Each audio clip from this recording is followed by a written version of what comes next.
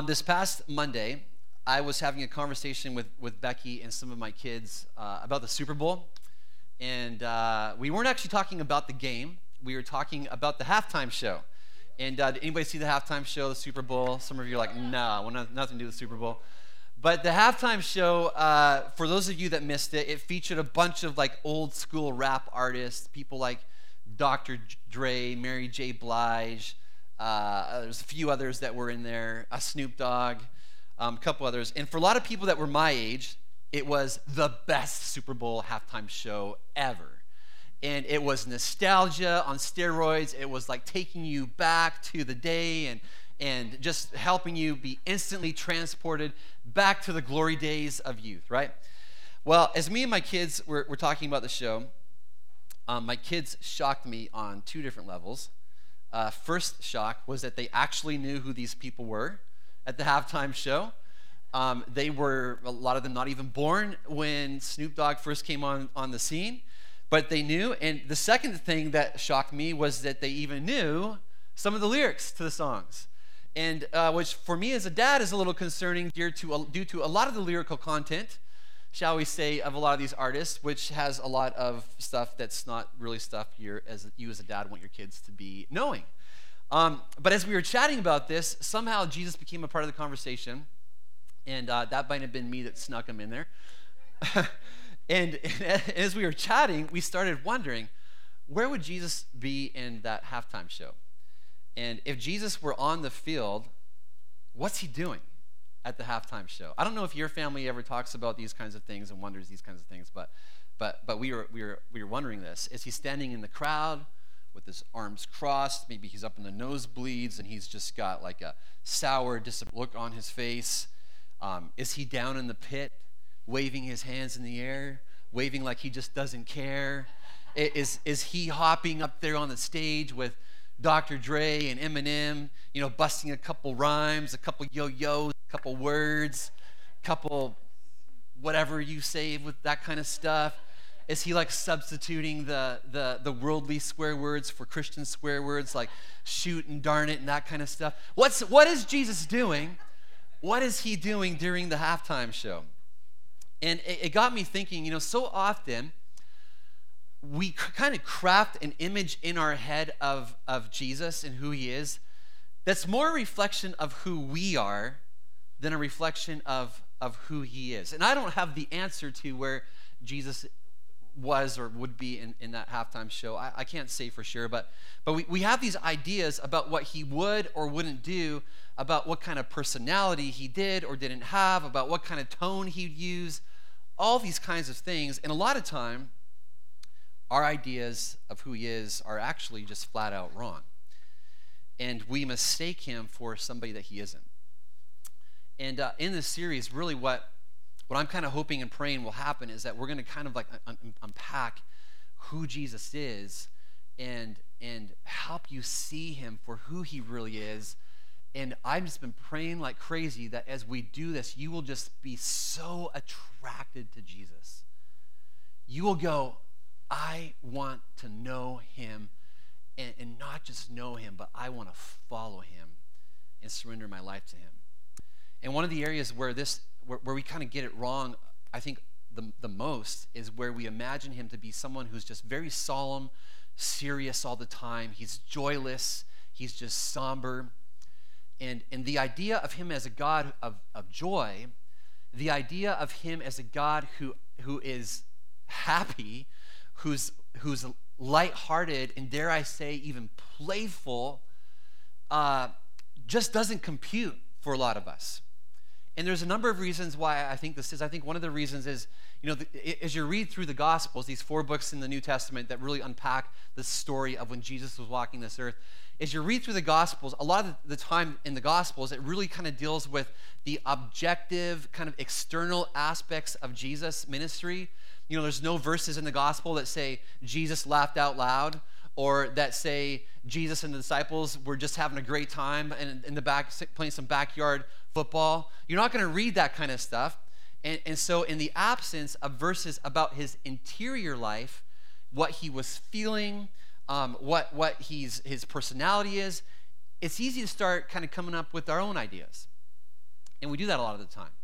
Another reason I think that we get it wrong is that maybe we grew up in a church, and our church experience kind of taints our idea of who Jesus is. And for me, I grew up in the church and had an older brother and a younger brother. We're all three of us are just 3.5 years apart. We're very close.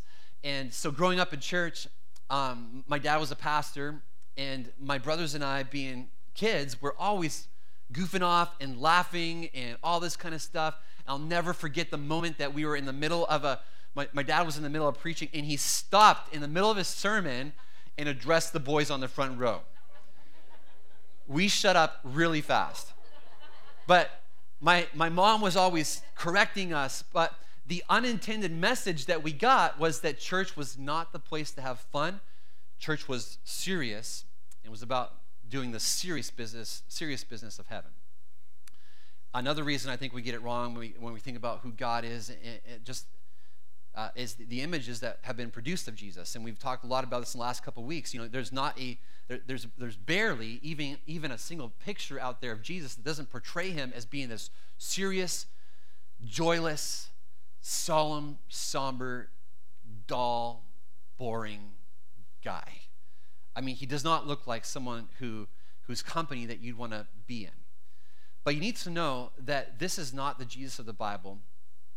I love what Matthew 11:28 says, and a lot of times this is a very well-read verse in the church, and we know this verse as, okay, if I'm heavy and if I'm going through something, I bring that burden to Jesus. But I want you to think about this and just even a little bit of a different twist about how this verse really kind of helps show the heart of Jesus. And maybe even a little bit of his personality. It says this, and I'm going to be reading out of the Message. It says in Matthew 11:28, "Are you tired, worn out, burned out on religion? Come to me." This is Jesus saying, "Come to me, get away with me, and you'll recover your life. I'll show you how to take a real rest. Walk with me and work with me. Watch how I do it. Learn the unforced rhythms of grace. I won't lay anything heavy or ill-fitting on you. Keep company with me, and you'll learn to live freely and lightly." Freely and lightly.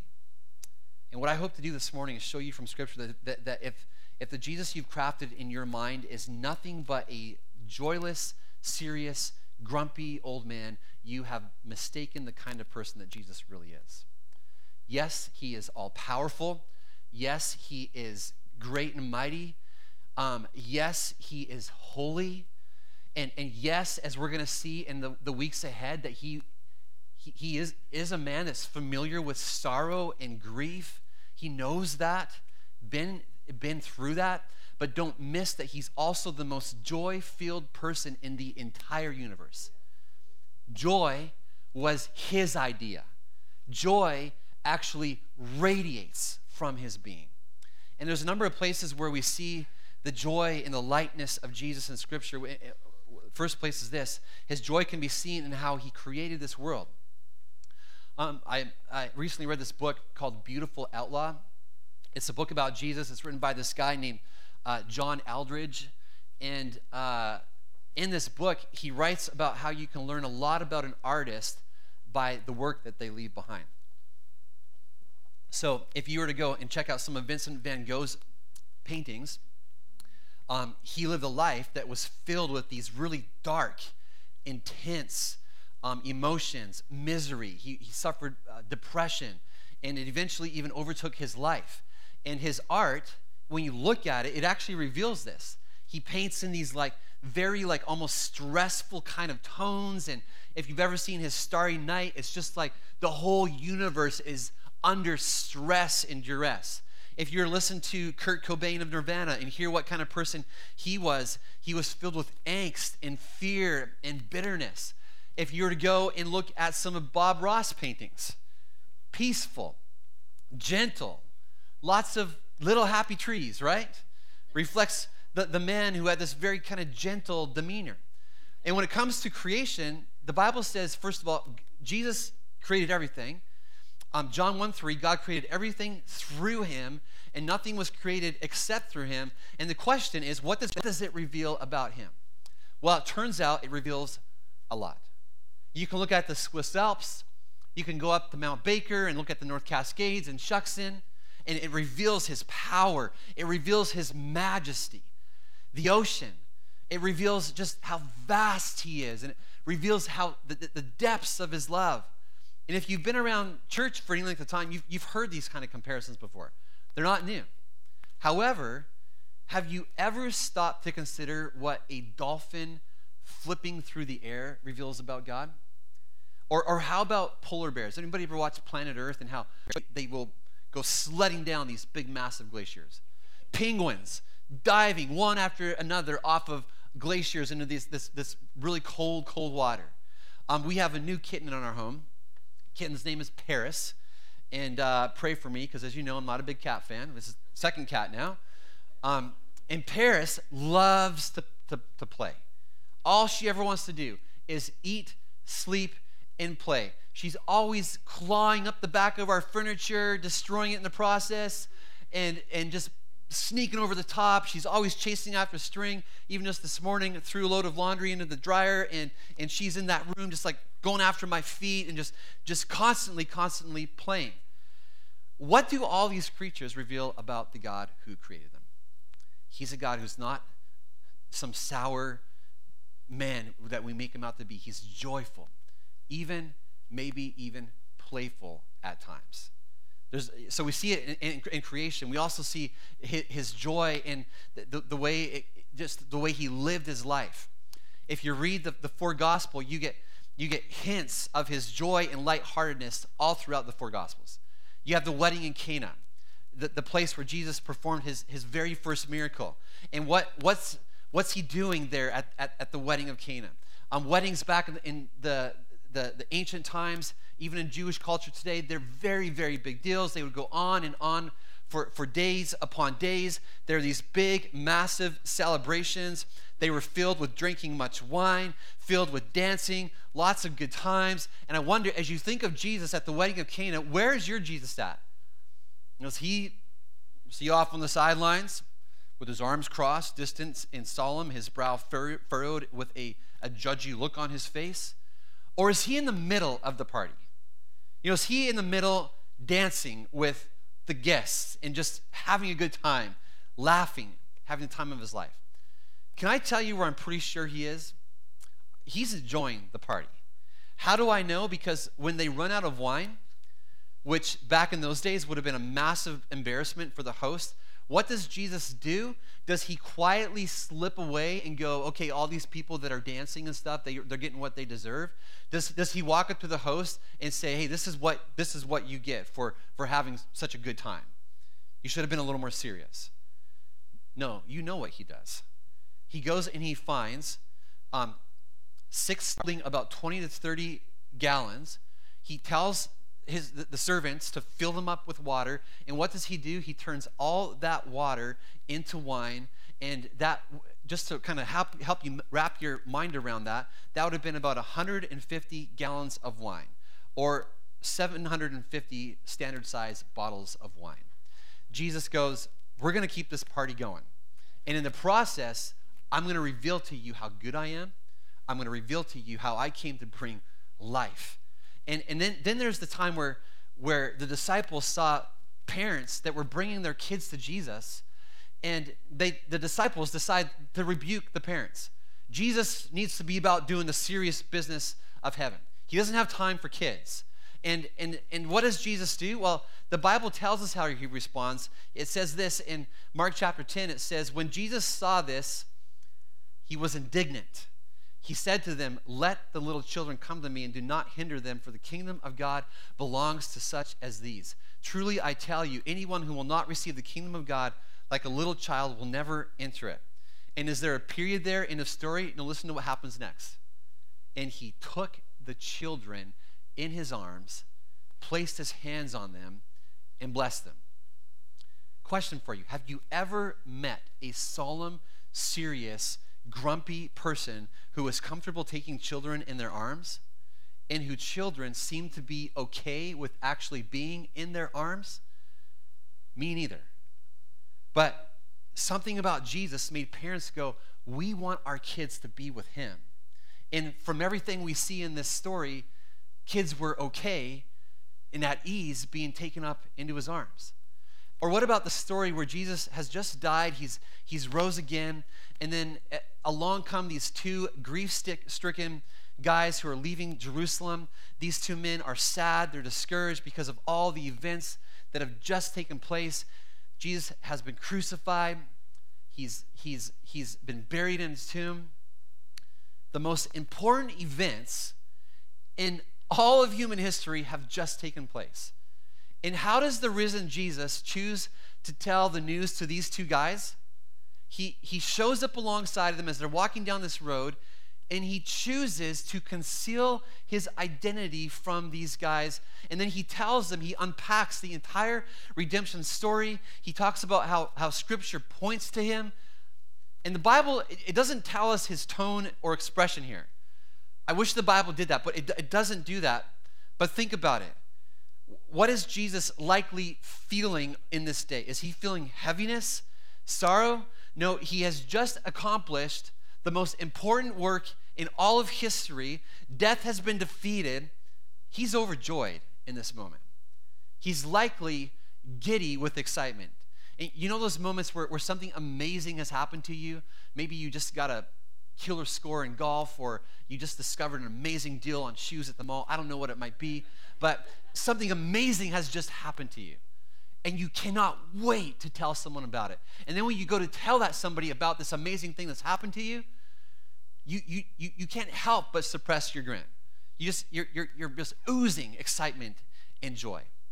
And I imagine that that's exactly what's happening here. Jesus, he tells the whole story about redemption, and then as it all comes to an end, the Bible says that they came to the edge of the village that these two guys were heading towards. And listen to what Jesus does. It says he acted as if he were going on. Jesus feigns ignorance. He acts, the Bible says. He pretends. He's having fun with this. He's like, guys, it's been a blast, but hey, guys, I need to get going on my way. It's been great hanging out with you, and I just hope that everything kind of turns around, all the stuff that you're going through right now, but I'm sure it'll be fine. Take care. I'm out of here. He's feigning ignorance. And if we read between the lines here and try to imagine what's happening, I think you could probably say that Jesus is being playful here. I imagine him trying to contain that grin on his face as he's walking away. And of course, as the story goes, the men convince Jesus to come and stay a little bit at their house. And as they're in the house, they're about to have dinner, and Jesus breaks bread. And the Bible says they instantly are aware that it's Jesus. And then what does Jesus do? He has some more fun with it. He vanishes out of their sight. Or what about when Jesus shows up to Peter and the rest of the disciples after the resurrection? They're all back fishing. They're having terrible luck while they're at it. And what does Jesus do? He shows up on the beach, and just like the two men on the road, they don't know that it's Jesus on the beach. And so, but Jesus hollers out to them. They're out on their boat fishing, and they've had just bad luck. And Jesus hollers out to them, hey, cast your nets on the other side. And they take their nets and they cast them on the other side, and they just bring in this like massive haul of fish. And instantly, Peter knows that it's Jesus. And what does Peter do? The Bible says that he jumped over the edge of the boat and he swam like crazy to the shore. Now, what is Jesus doing in that moment? Is he going, Peter, you're so impulsive, dude. Like, really? Just row your boat to shore. The Bible doesn't say it, but my Jesus, I picture him with his head back, his hand on his gut, laughing as Peter's doing this. And then when Peter gets to the shore, Jesus has got this meal all prepared, and he's ready to offer Peter restoration. Powerful moment. You know, we have this picture of God that's often so wrong. I love what author John Eldredge says in this book. He says, laughter is from God. This one quality alone might save us from the religious veil that forever tries to come in and cloud our perception of Jesus. Laughter is from God. The Bible makes it very clear that every good and perfect thing comes from him. Laughter is from God. And then third thing is this. You know how you know where you see the joy of Jesus? You can see his joy in the way Scripture describes his kingdom. Scripture is not secretive or hidden when it describes life in the kingdom of God. In fact, one of the main reasons that Jesus came to this earth was to declare, repent, for the kingdom of heaven is near. And then he goes on to describe in great detail what life is like in the kingdom of God. He says, for the kingdom of God is not a matter of eating and drinking, but of righteousness, peace, and joy in the Holy Spirit. And a kingdom is like its king. If a king is selfish, you have a selfish, protective kingdom. If a king is just nothing but miserable, you have a miserable kingdom. If a king is lifeless, you have a lifeless kingdom. The kingdom reflects the king. And the Bible makes it very clear that our king is a joy-filled king. David said of God, he said, in your presence there is fullness of joy. At your right hand are pleasures forevermore. The writer of Hebrews said this of Jesus, that God had poured out the oil of joy on you more than on anyone else.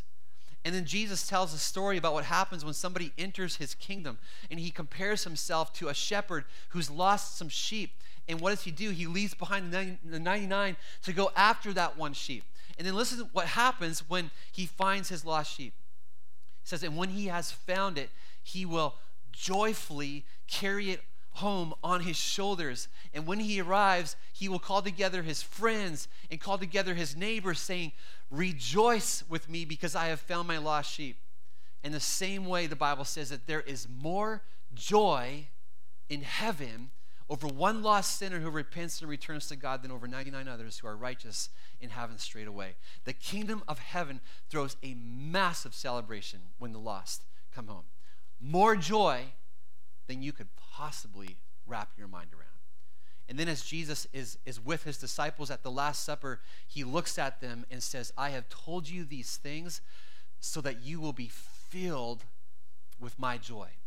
Yes, your joy will overflow. And just for a second, let's pause and think about what's happening here. He says that they're going to be filled with whose joy? They're going to be filled with his joy. And he says this like it's a really good thing. It's a good thing that they're going to be filled with his joy. Now imagine if Jesus has lived those 3 years of ministry where he's got the disciples around him, he's walking this earth. Imagine if that Jesus was nothing but joyless, he was nothing but solemn, never happy, rarely smiling. Imagine that guy coming to the disciples and saying, hey, you're going to be filled with my joy. They're going to be like, I'm not sure I really want that. But he can say this like it's a good thing because it is a good thing. They do know Jesus. They have tasted and they've seen his joy. When he says they're going to be filled with his joy, it's the best news they could have ever had. He is a God of joy. And one day, when you and I see him face to face, you know how he's going to greet us? He's going to say, well done, good and faithful servant. You have been faithful with a few things. I will put you in charge of many things. Come and share in your master's happiness. That's what he's going to say. And here's what you and I need to know. To follow Jesus is to be in close relationship with the most joyful person you could ever know. To be in Christ is to be in joy. To be full of Jesus is to be full of joy. To know Christ is to know joy. And his joy isn't a fickle kind of joy. It's not a flaky, forced kind of joy. It's the kind of joy that can carry you even through the darkest night. How do I know that? Because it carried Jesus through his darkest night. The writer of Hebrews, as he's describing the cross and what Jesus did, he says this. He says, who for the joy that was set before him endured the cross. He was able to endure his darkest night because of the joy that he had. And I was thinking about this morning, just knowing that our church family right now is just experiencing so much grief and so much loss. I was kind of going, okay, God, is this even the right message for today? So I somehow mixed it up, and I just think, how can you encourage people that are in the middle of the darkest night with a message on joy? how does that even make sense? And I think what God wants us to know is that even when we follow him, even when we're experiencing grief and pain and sorrow, we can still have the power, the capacity to endure that because of joy. And Jesus shows us how it works. And he actually commands us to have this kind of joy. Matthew chapter 5, he's just shared all the Beatitudes. Blessed are the poor and blessed are the meek, all these things. And then he says something that doesn't even make a lot of sense. He says, blessed are you when people persecute you and say all kinds of things against you. And then he says, rejoice, because great is your reward in heaven. And I think how this works, I think how this joy in the middle of darkness, in the middle of grief, in the middle of sorrow works, I think it works like this. Right now in our church, we have a lot of students in our church right now that are either at state or are going to state. Whether that's in wrestling or in music or basketball, a lot of people that are in state. And for these students, we tend to see, at least those that aren't parents, we tend to see the joyful moments, the celebratory moments, the Facebook post about, hey, we're off to state.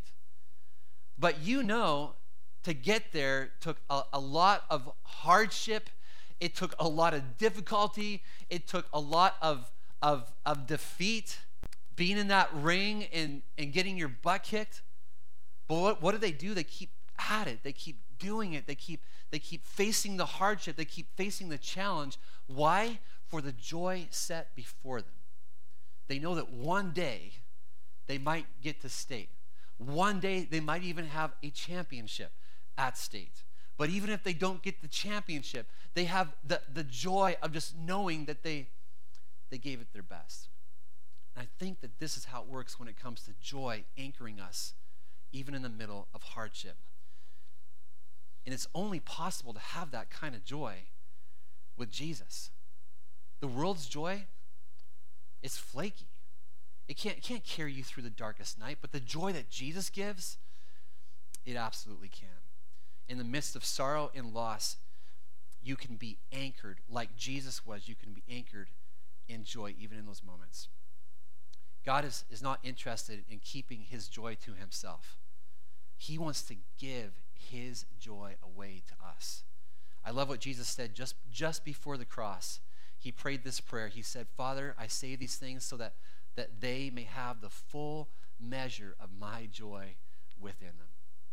And he was praying that prayer not just for his disciples. He was praying that prayer for you and for me, that we would have the full measure of his joy within us. Which leads to the question, well, how do I receive it? How do I receive his joy? If he truly is a God of joy, if joy comes from him, and he wants to give that away from me, to me, I don't know, how do I even go about receiving that? Well, let me just close by giving you a few thoughts on how to receive his joy. First thing is this. You receive his joy by trusting in him. The writer of Psalm 40 said, oh, the joys of those who trust the Lord. Oh, the joys of those who trust the Lord. You can't know his joy when you don't trust him. It just does not work that way. You can still know moments of joy. You can have kind of moments where it just kind of comes and goes maybe. But if you want to know that like consistent, deep, lasting joy that's just not present in the good times, but it's also present, it's there to carry you through the most difficult times, that only comes when you trust him.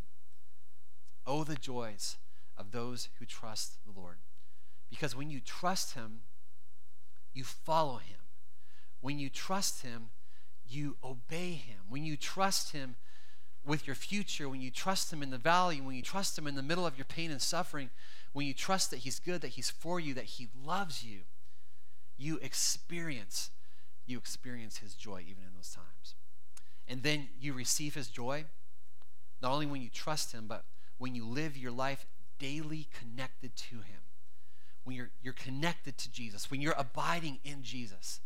Galatians 5 makes it very clear that when you're connected to him and living in him, one of the fruit of the Spirit that's going to grow in your life is joy. you're going to have his joy.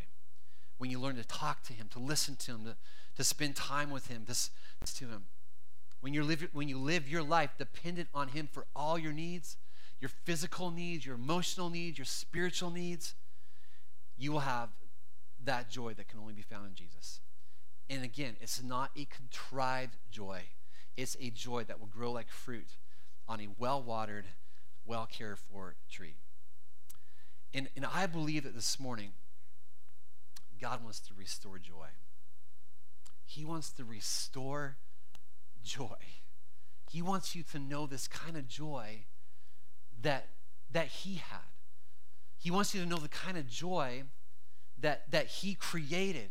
He wants you to know the kind of joy that when he says, hey, my prayer is that you would know the fullness, that you would be filled with my joy. He wants you to know that kind of joy.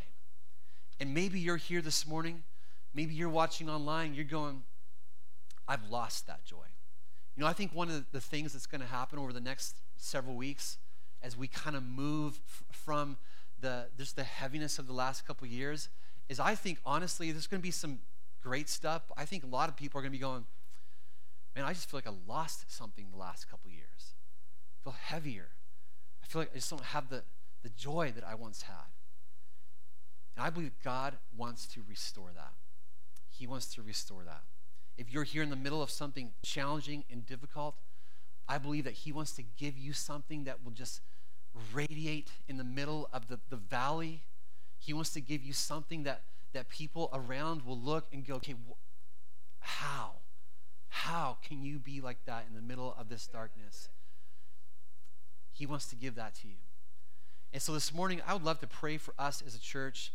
And if you're here this morning and you're going, that's me, I need to have my joy restored, I just encourage you as I pray, just to receive. Maybe even put your hands out like this and go, God, I just want to receive your joy in faith today. So Heavenly Father, I thank you that God, you came that we might have life, and that God, we might have life to the full.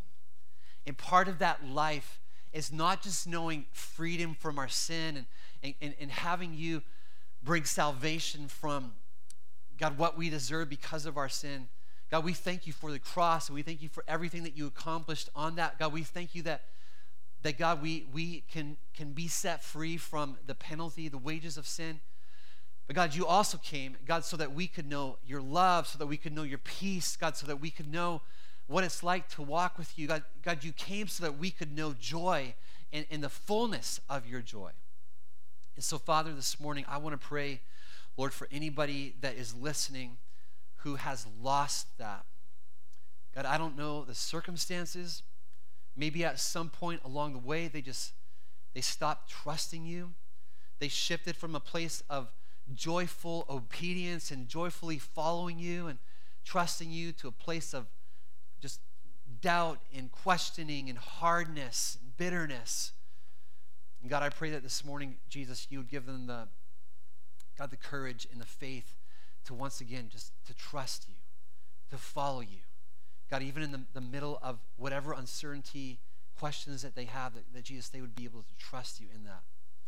And Lord, I also pray, Jesus, for the person, God, that's maybe here and just has, maybe they've just fallen out of connection with you, and as they've tried to live life on their own, they've stopped abiding in you, and the fruit of that has been grief, it's been sadness, it's been nothing but just hardship. They haven't tasted your joy. God, I pray, Jesus, that Lord, as they abide in you, and God, as they follow you and connect with you, that Jesus, your fruit of joy would begin to once again grow in their lives. Let it grow in their lives, I pray. And Father, I just want to thank you so much that Jesus, you come to fill us with your joy, with your life. And God, I thank you, Lord, that's who you are. And God, I just would pray, Jesus, the prayer, God, of that Peter wrote in Scripture, where God, he just writes about how we've seen you and we love you, and because of that, because we believe in you, we're filled with an inexpressible and glorious joy. God, I pray that those would not just be words on a page for us, But God, I pray that those would be reality for us. God, may we have a joy that, God, in a world of brokenness and pain and sorrow, God, it just shines like a bright, bright light for all to see. And that, God, in that, people would see the beautiful, glorious person of Jesus. Father, I pray that, Lord, as we today, God, head off into our week and whatever this week looks like, Lord, I pray, God, that we would go in your power. I pray that we would go in your anointing. God, I pray that, Jesus, we would move throughout this week in our workplaces, God, in our homes, God, in our schools, God, wherever we might be. God, may we move throughout our week, God, abiding in you, connected to you, moving and working in your power with our eyes fixed on you, Jesus. God, as we do that, I pray that, Father, you help us to be a light, to be a people, God, that makes your name glorious. Lord, we love you so much. We love you so, so much. God, we pray all these things in your good name, Jesus. And everybody said, amen, amen, amen, amen. Hey, just want to thank you so much for being here this morning and being a part of our service.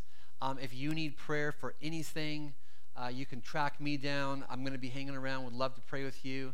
And if you're online, prayer.ctk.church, go there and just let them know your prayer request, and we will get our team praying for you. But other than that, have an awesome week, and just go in the goodness